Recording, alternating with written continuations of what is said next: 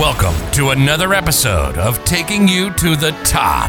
In this podcast, Rami spends time speaking with founders and CEOs from across the globe and asks them specific questions to learn exactly how they built and launched their businesses. So, sit back, relax, and get ready to learn. Are you ready to take it to the top?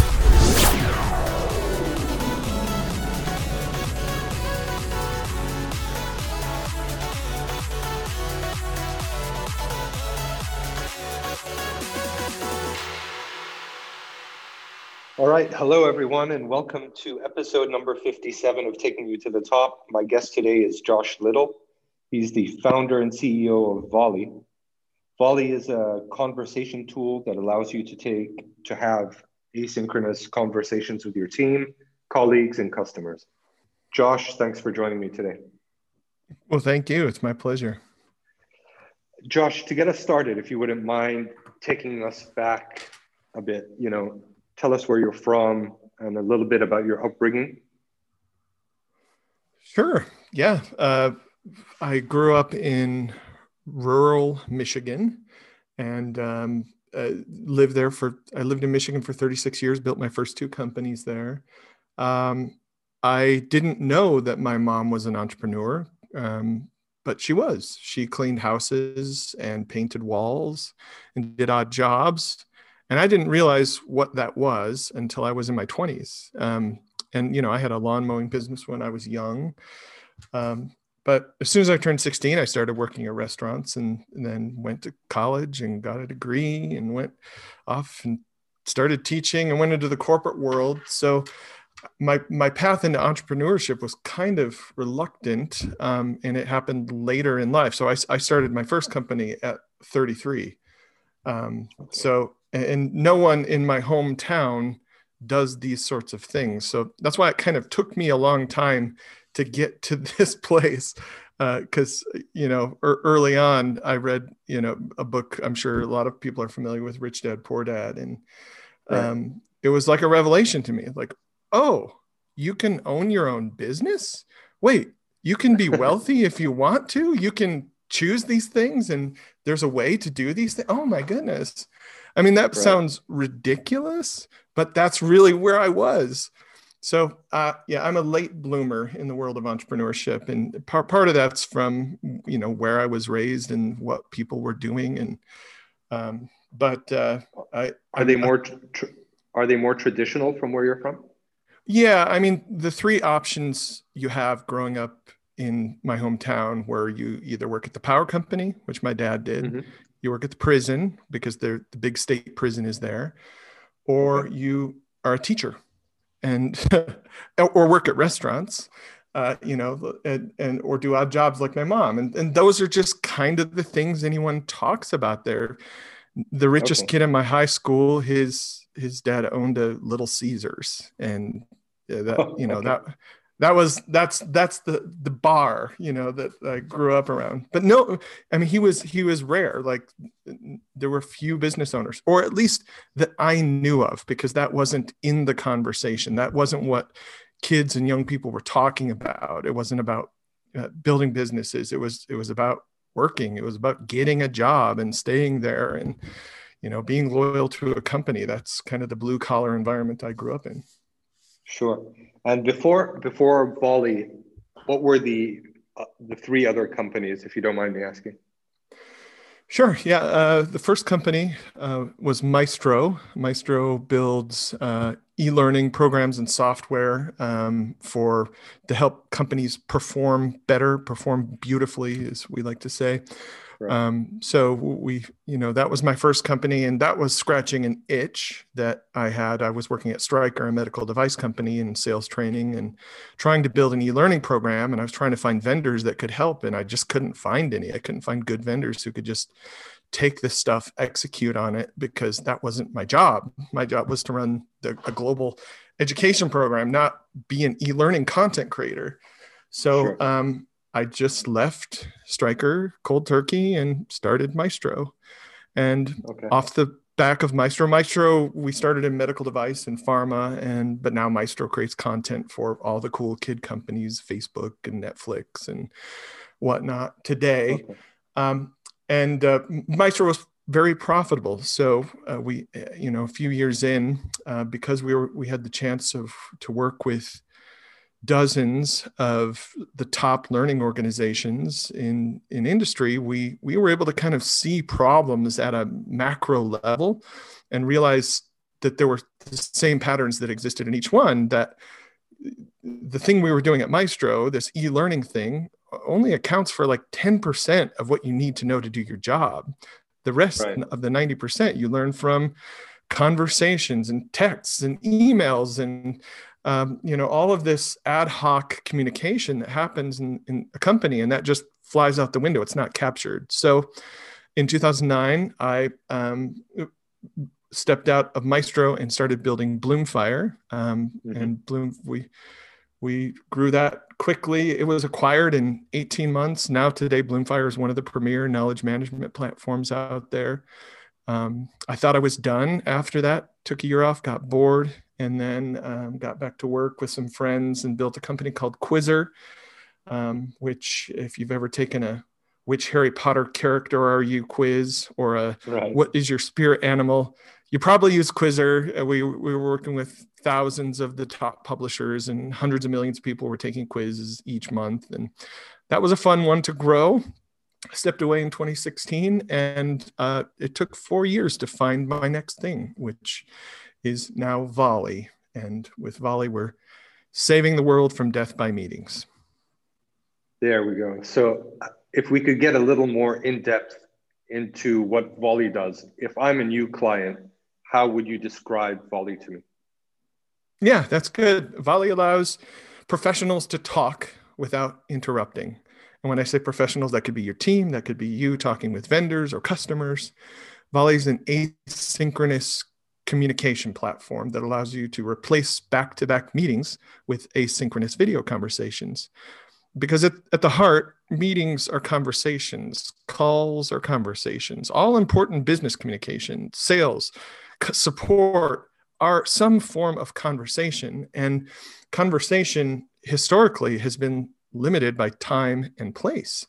And we are decoupling conversation from time and place to allow you to share asynchronous video messages with one another. And so just like any other conversation, we take turns. Just like this one, we're taking turns back and forth. There have been 10 or 12 turns so far.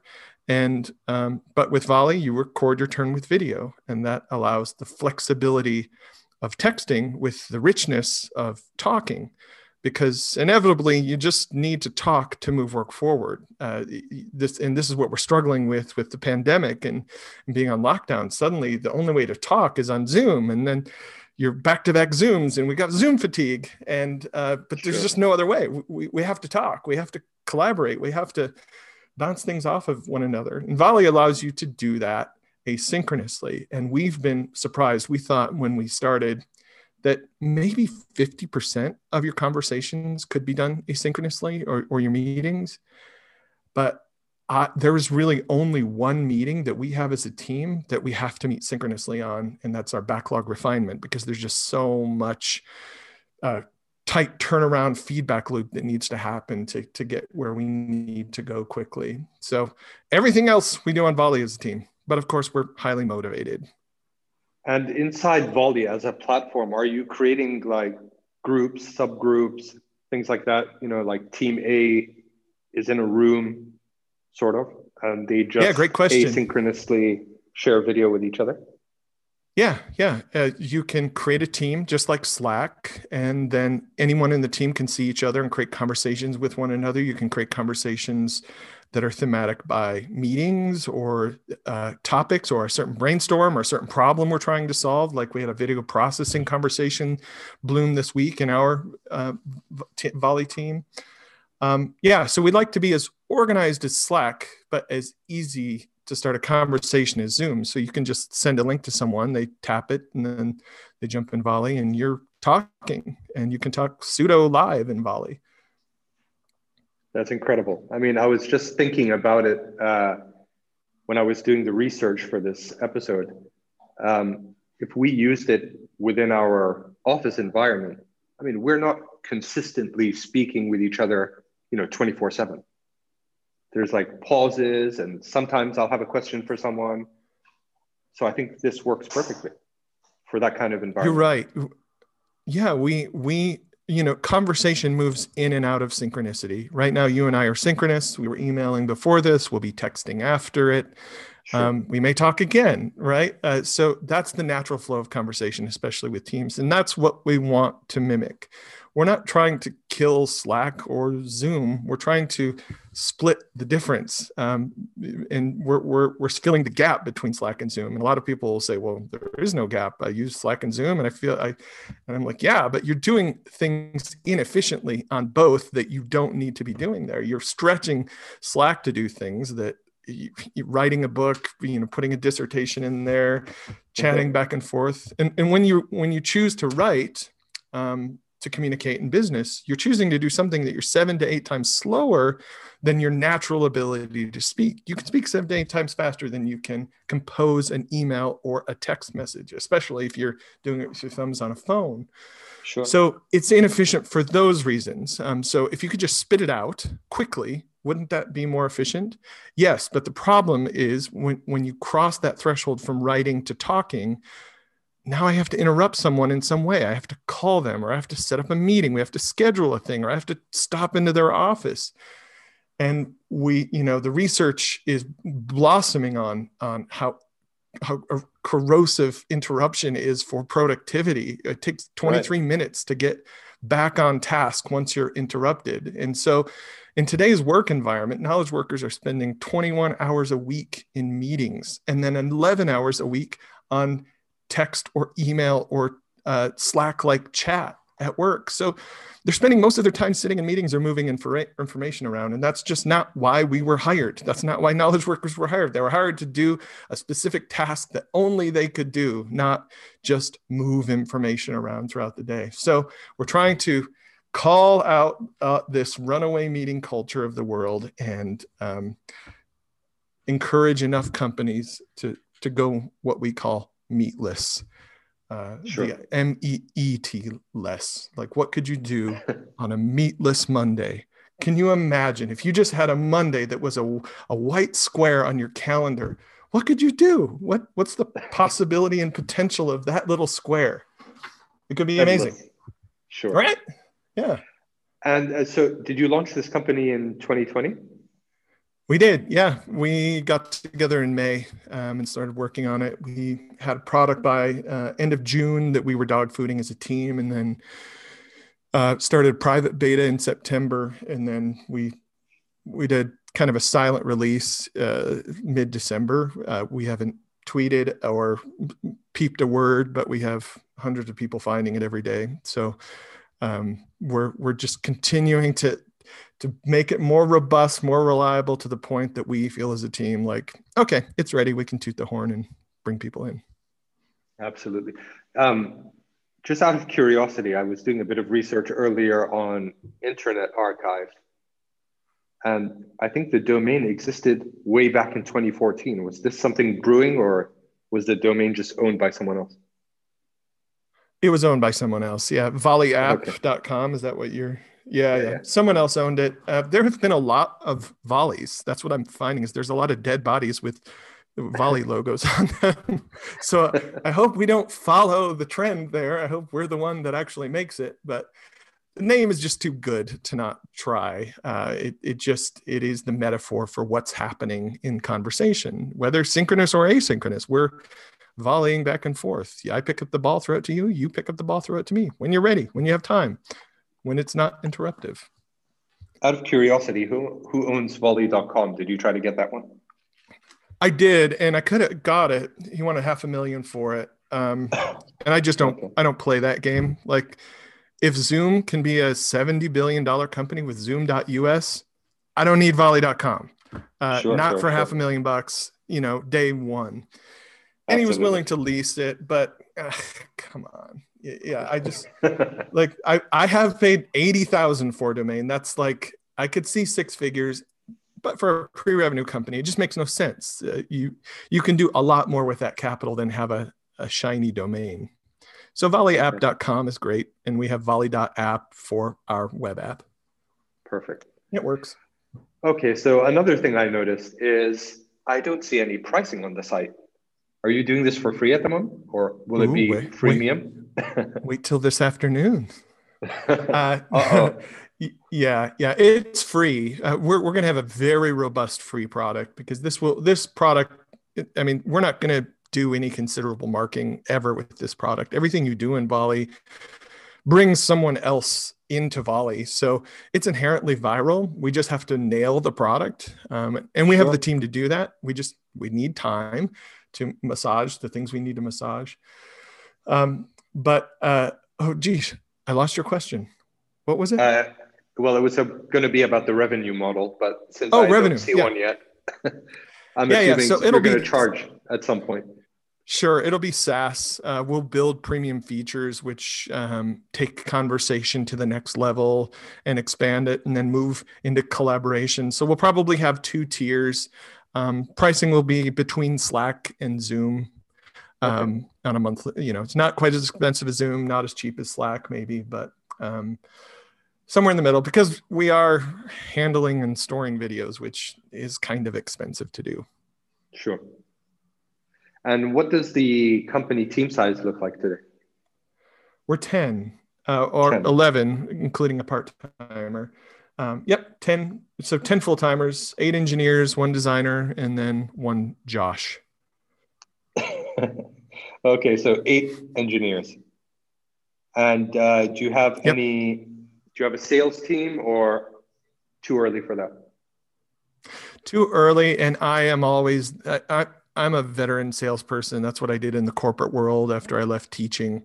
I had a very successful sales career. So I like to be the first salesperson, and I usually do that for 6 to 12 months, just so I can really solve the problem, and I'll hire people around me and then hand the torch off at some point. But that's coming in the next few months.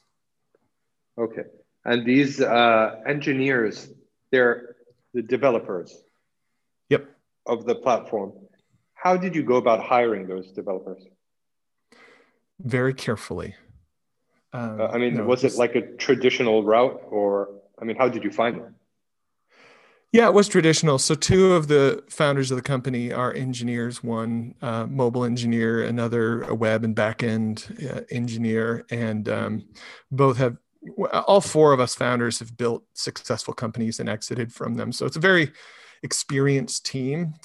So it was easy to attract talent around these lovely and talented people who are on the founding team. It's just it would be a pleasure to work with them. So we just started recruiting. It was actually the founding team. It was just the 2 engineers, Joe and myself, that got the product to beta. And we didn't really start hiring engineers until the last couple of months. We just hired 5 in December. So we're really trying to accelerate the growth of the platform. And because we feel that we found product promise fit, we had 700 companies on the wait list. And that's more than I've ever had pre-product or pre-launch. And lots of cool companies like Google and Atlassian and Facebook and Apple and whatnot. So people want to take this medicine. We know that. Sure. We just have to make sure our medicine cures the disease, which is what we're doing now, making sure our product is dialed tight. The experience is great. People know what to do. They can easily find and start conversations with people that matter to them. All of those things. Okay. And are most of your team remote at the moment? We are. We did get together as a founding team once a week or so, but we found that when we sit in the same room, we don't use our product very much. So sure. In order to use the product, we sort of need to be remote on purpose. Right. And it's been a beautiful thing using our product to support our product, to build our product. We're volleying every day and unblocking each other and moving work forward faster. For many things we would have had to create a Zoom call for and schedule a thing. And I can just send Joe a volley, and 3 minutes later he can pop in and give me the information I needed or unblock me and vice versa. So it's been a pretty beautiful thing. Amazing. Okay, Josh, we're just going to take a quick break to thank our sponsors.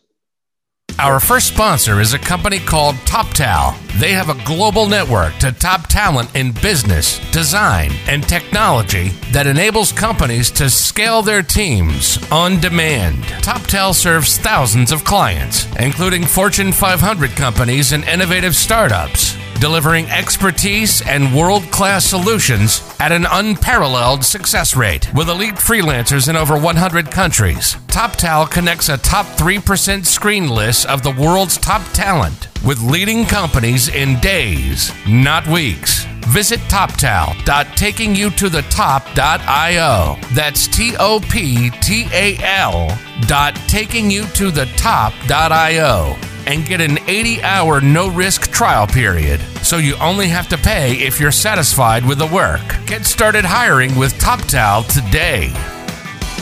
I want to get into the economics briefly, if you wouldn't mind, just Sure. to learn, the structure of the company or what you plan to do financially with the company. So is the company currently bootstrapped, or did you raise any capital? Both. So I've been fortunate enough to be successful in my career that I can, put initial starter capital into a company and get things going. But then, I just don't have endless resources. So I then have the 13 or 14 angels now. We've taken about 1.5 in angel capital to just get us to, the goal of that capital is to get us to product market fit. And we're well on our way there. I mean, for example, if you don't know investors, you're just starting out and you think you have a fantastic idea, you've got all the information that an investor would require. How does someone go about finding initial investors? That's a great question. I know that I am benefiting from my network and track record. In fact, I've just started a Volley conversation with another entrepreneur yesterday who I'm sort of coaching through this process. First time entrepreneur, Okay. doesn't know people, doesn't know how to get capital. It's a hard thing to start from scratch, but they're out there. A lot of these folks on LinkedIn say straight up that they're investors. So you just got to start playing the 6 degrees of bacon, networking game. And who do you know that knows someone that is investing in early stage startups? And, typically angels. But if you have a really great concept and you're a successful professional, there's some institutional capital that can be had, and there are firms that back young companies that way. So, and those folks are easy to find, VCs, because they want to be easy to find. And I don't know the process myself. So you just approach VCs to book like a meeting? Yep. Unfortunately, we're hoping to change that. You want to volley with the VCs? Right. Why would you book a meeting? Why start the conversation on Volley, right? Sure. No, but you do need to go synchronous at some point with an entrepreneur or with a VC. But I think VCs could get a lot more deal flow through the door if they just started asynchronous conversations and they were able to end conversations quickly, because there's just a huge funnel that, they look at 1,000, they talk to 1,000 entrepreneurs to look at 100 deals to do 10. So right. It's just the nature of their business. Sure. I was going to ask what revenue looks like, but maybe I should ask that on our next call. Yeah, it's 0 right now. Right. We have customers interested, but it's weak right now. We're building those features, and the free product that we have out there, it'll be free forever. So we're not going to pull any features behind a paywall. That's, SaaS 101. Sure. And I'm assuming that COVID had 0 impact on your business. Is that fair? Depends on how you look at it. It had 100% impact because COVID is what created the focus. Impact. Yeah, 100% positive impact. COVID is what created the focus of this idea to even come to life. I've been thinking about this problem for over a decade at Maestro and Bloomfire. Like I said, how do you get the right information to the right people at the right time? That's a hard thing to do. And I've fallen in love with asynchronous communication on platforms like Snapchat or Marco Polo or Voxer. And I thought, well, why don't we have this type of communication for teams? And teams are all going remote, and there's Zoom fatigue, and this thing's okay, that's where we can go with this technology. And then it was a long road trip, actually, that kind of that all came together, and the name came to me. And by the time I got home, I was like, Volley, and this is what it is. And I started the validation process, which is exactly where we're going into right now: validation and marketing. Well, you're so good at driving me perfectly through the stream of conversation. This part is a part that a lot of people struggle with, including myself. When you want to launch a company or you have an idea and you want to test that idea out, how did you go about validating the idea of Volley? Well, I'll say with Volley, I have the benefit of doing it wrong a lot in past. I didn't know about the idea of validating a business before Maestro, before Bloomfire. I just hauled off and did it. And I shouldn't have, because it was an irresponsible thing to do, but luckily they both worked. Sure. Eric Ries didn't write the book, or, I didn't hear about Steve Blank until Eric Ries wrote the book. Right. Right. So this is actually something that I'm known for in the world of entrepreneurship. This is something people seek me out for, is to understand my process. This is something I'm actually quite good at, is figuring out what idea to pursue and validate, which is the first step, because most people have several ideas or several things they could do. And then once you have that idea, trying to kill it as fast as possible or validate it as fast as possible.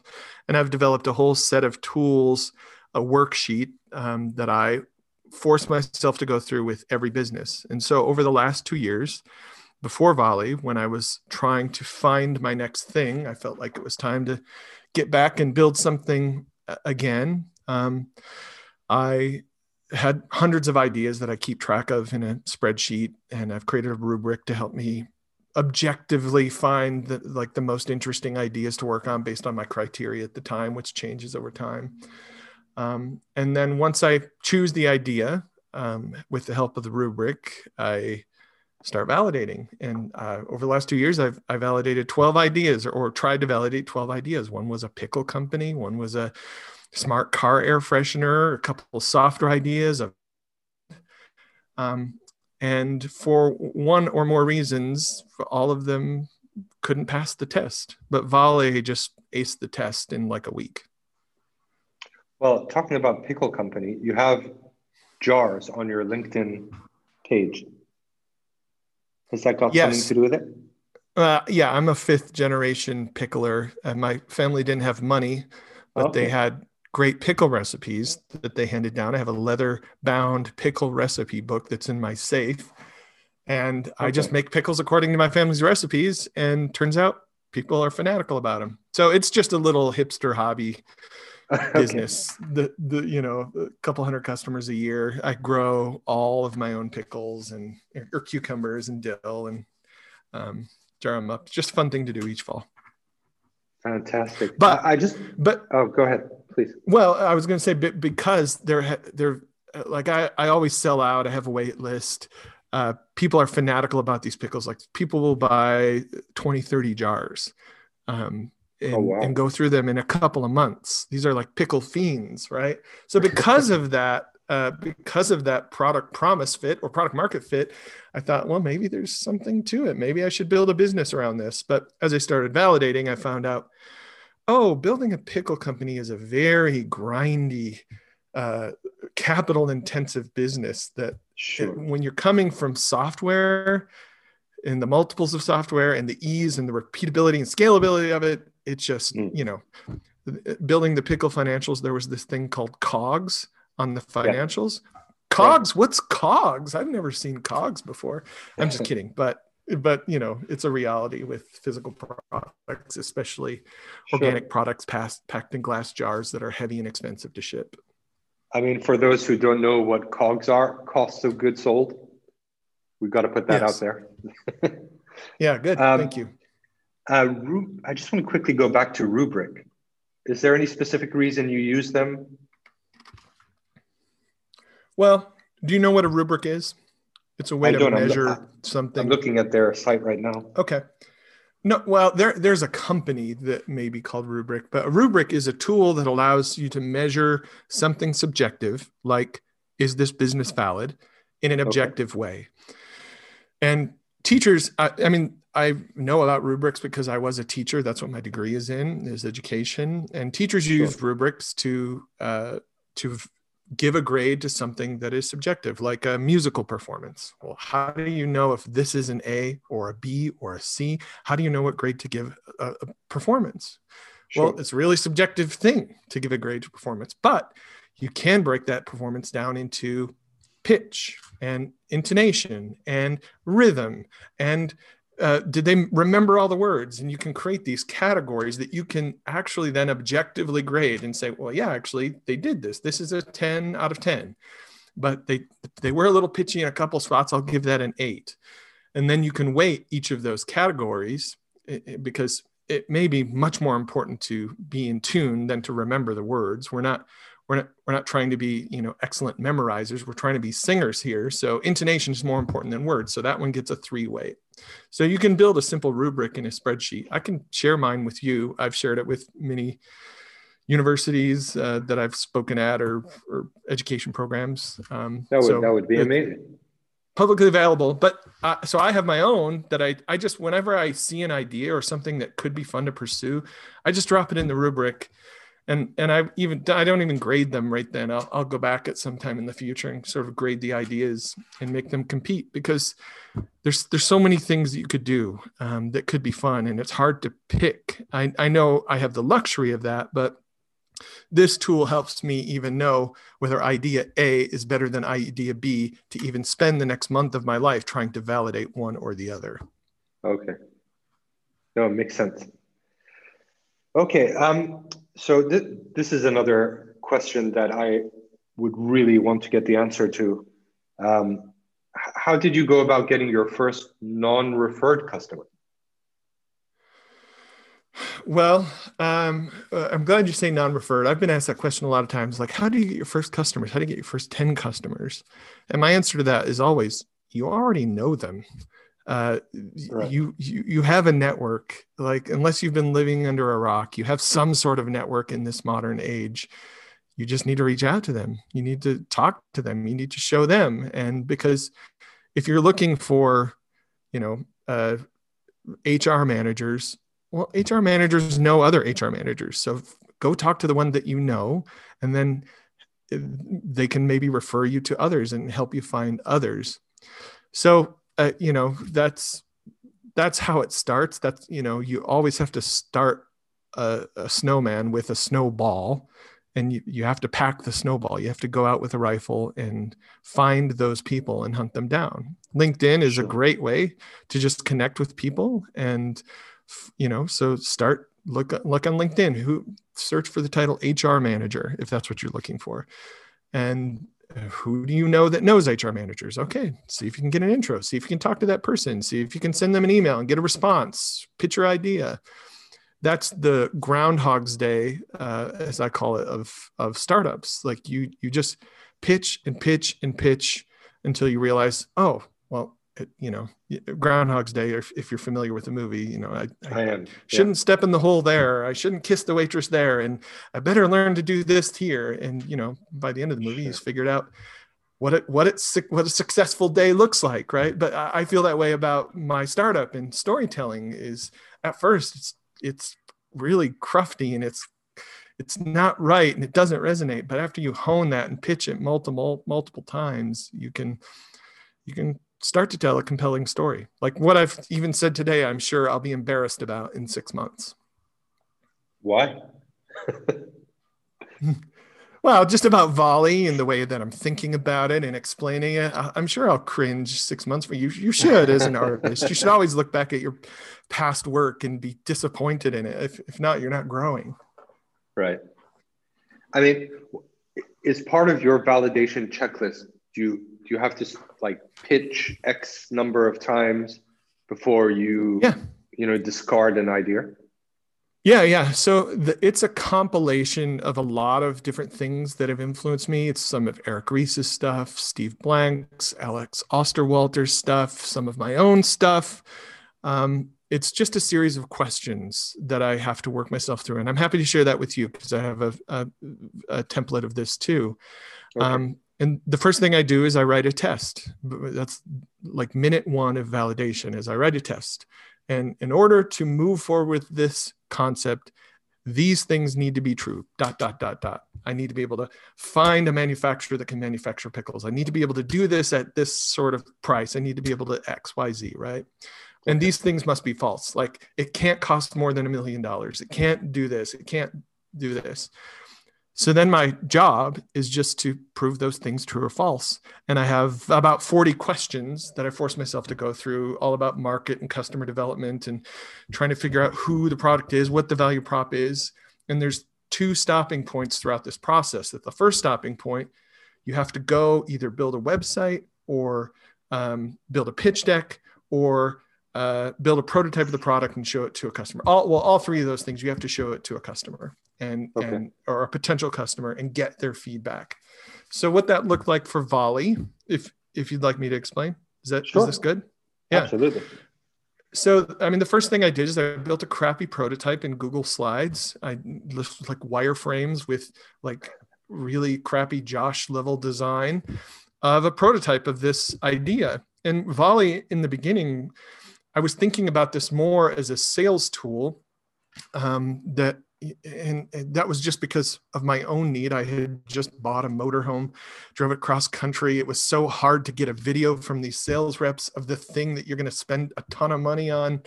Why is this so hard? Why do you have to get Bob to upload a YouTube tomorrow?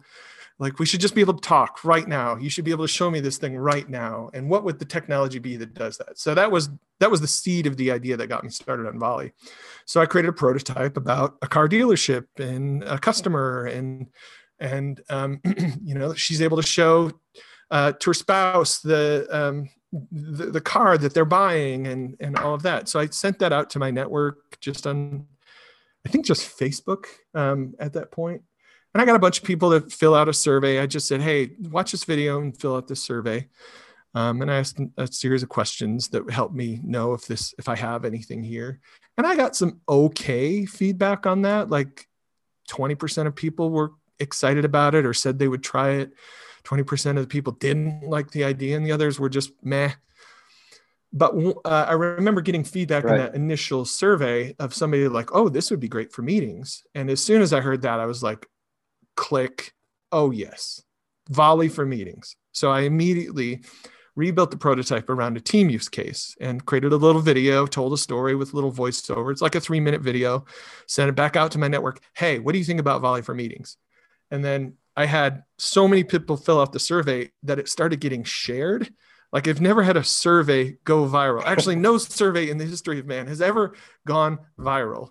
So I had to cut this survey off after a day because I started seeing all these people filling it out that I didn't know and didn't know where they were from. And I was like, oh crap, this idea is getting out there. And 97% of the people that filled out the survey said yes, emphatically. Like, we want this yesterday and we could use it for this and this and this. So that's how I knew that I had something to go validate. Like, okay, let's go validate. Let me go see Volley for meetings. Meetings is a great villain to play against. This is a new way to do meetings. And so from that moment, we've been just trying to validate the use cases of meetings. And you have meetings as a team with your team members, or you have meetings with people outside of your company. Like this meeting with you and I right now is a form of meeting. It's a conversation, and both of those can be done asynchronously. I mean, I see, unlimited options for this. I mean, just when you mentioned HR, I think that works for interviews as Oh well. my goodness. Yeah, this is the mind blow for us is interviewing. So with these 5 engineers I recently hired, I can't believe how well I knew them before they started. I've never known an employee this well before they started. So we start the conversation on Volley. I want them to get a feel for the product, know what we're building, and see if they give a crap about it. So Right. as I'm recruiting, I'll take them from wherever we are into Volley, and we start talking, and inevitably we start talking every day. And then we do a really awkward synchronous interview where we get the founding team together and we ask them a series of questions, and it feels really stiff and contrived. And then we get back to volleying, Right. and it feels natural again. And then I'm able to know, oh yeah, we can communicate well. And inevitably the questions will go into kind of things beyond the scope of work and what we're doing in life. And one of these engineers I hired actually said before he started, he's like, I actually feel like we're friends. This is the weirdest thing. And so I spilled that idea on Right. LinkedIn. And another founder here locally in Utah, Amelia Wilcox, just posted on LinkedIn about how amazing the interviewing process has been. So yeah, it's really any conversation. Now we can't come to the world and say, use Volley for any conversation. That's like Amazon saying, we're the selling platform for everything. They can't start there. You've got to start with books, so our books is meetings. Sure. And Josh, what do you think of podcasts in general as a marketing channel for founders? Well, I don't know.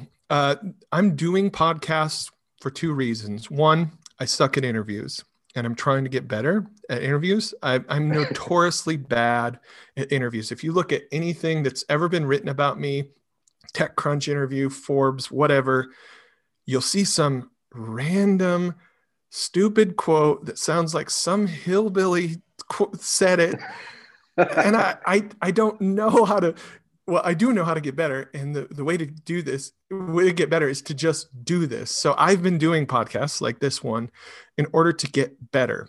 And I also have a hunch that the people that are likely to use Volley are the same people that are interested in being better at what they do, being better at business, being better at entrepreneurship. Sure. I don't think anyone if you're not, and I think the best way to learn and get better, especially for busy people, is podcasts. So I have to think that our likely customer, knowledge workers who are working remotely and leading a team, are probably also listening to podcasts, because if they're leading a team, they probably give a crap about what they're doing. And so that's an assumption. I have not proven that yet. But it's been good experience, and we've seen, lots of beta users, and like I said, 700 companies on that wait list before we put a product out, which was pretty cool. I just want to quickly touch on this wait list. It seems this is like a trend for you. Did you have a wait list for all your companies? No. Oh no. I don't know that all of my companies were waitlist worthy, or I even knew the mechanics of how to do that. So no, with the other 3, I haven't. I've always wanted to drum up some business before, but these were kind of go off and build a product and hope that the world likes it. And Volley is the one I feel like I finally did right and validated properly and seeded with a wait list. Is there any specific platform for waitlisting? I mean, how did you set up a waitlist? There are tools, Waitlisted and some others that I looked at that allow you to build a waitlist with some mechanics. Like they have a Robinhood sort of mechanic. They have a Harry's, companies that had successfully built large waitlists. So you can use those mechanics. And I thought those were good, but I just didn't feel like I needed those. So we just used a type form. I just wanted to get as much information from our early waitlist subscribers as I could to help validate and steer the product in the early days in it. And that was real helpful. So all it was a website with a type form that said, get on the wait list. And then I just started blabbing and writing content and sharing ideas with the world and seeing if other people would share them. And, that's the blocking and tackling. Perfect. Okay, Josh, we're just going to take another quick break to thank our second sponsor. Great. Our second sponsor is a company called Bluehost. If you have a business idea and simply want to put it out there, you'll need a domain name and a flexible WordPress site that needs to be hosted on a reliable server. Bluehost is your one-stop shop for all things web hosting. From design and marketing services to easy-to-use website builders, they are with you every step of the way. Thanks to their 24/7, 365 days a year live support, which you can get via chat, phone, and email. And any and all questions you have can be answered in no time at all. Bluehost offers unlimited disk space and bandwidth, an easy-to-use control panel, one-click WordPress installs, and more. Visit bluehost.takingyoutoTheTop.io today. That's BLUEHOST.takingyoutoTheTop.io and get a free domain name for the first year. And you'll also get free SSL, security certificate, with any of their affordable hosting packages. Start your entrepreneurial journey with Bluehost today. All right, Josh, to quickly wrap up, what would you say is one thing you'd like my audience to take away from this interview? Well, I'd have to say the one thing is replace your back-to-back meetings with asynchronous video conversations. Go to volleyapp.com, download the app. We've got desktop and mobile apps. Give it a try. Invite a handful of your members of your team and replace one meeting. Replace your daily stand-up with an asynchronous video conversation. It'll blow your mind because you can listen to them on 2x and you can speed up the world around you, and you can do it when it's convenient for you, not the other way around. Perfect. And Josh, where can people get in touch with you? Or the best place people can get in touch? Yeah, the best place is volleyapp.com or look me up on LinkedIn. Okay, perfect. Okay, Josh, we've come to the end. Let's go through the famous 5. Great. All right, number 1, what's your favorite business book?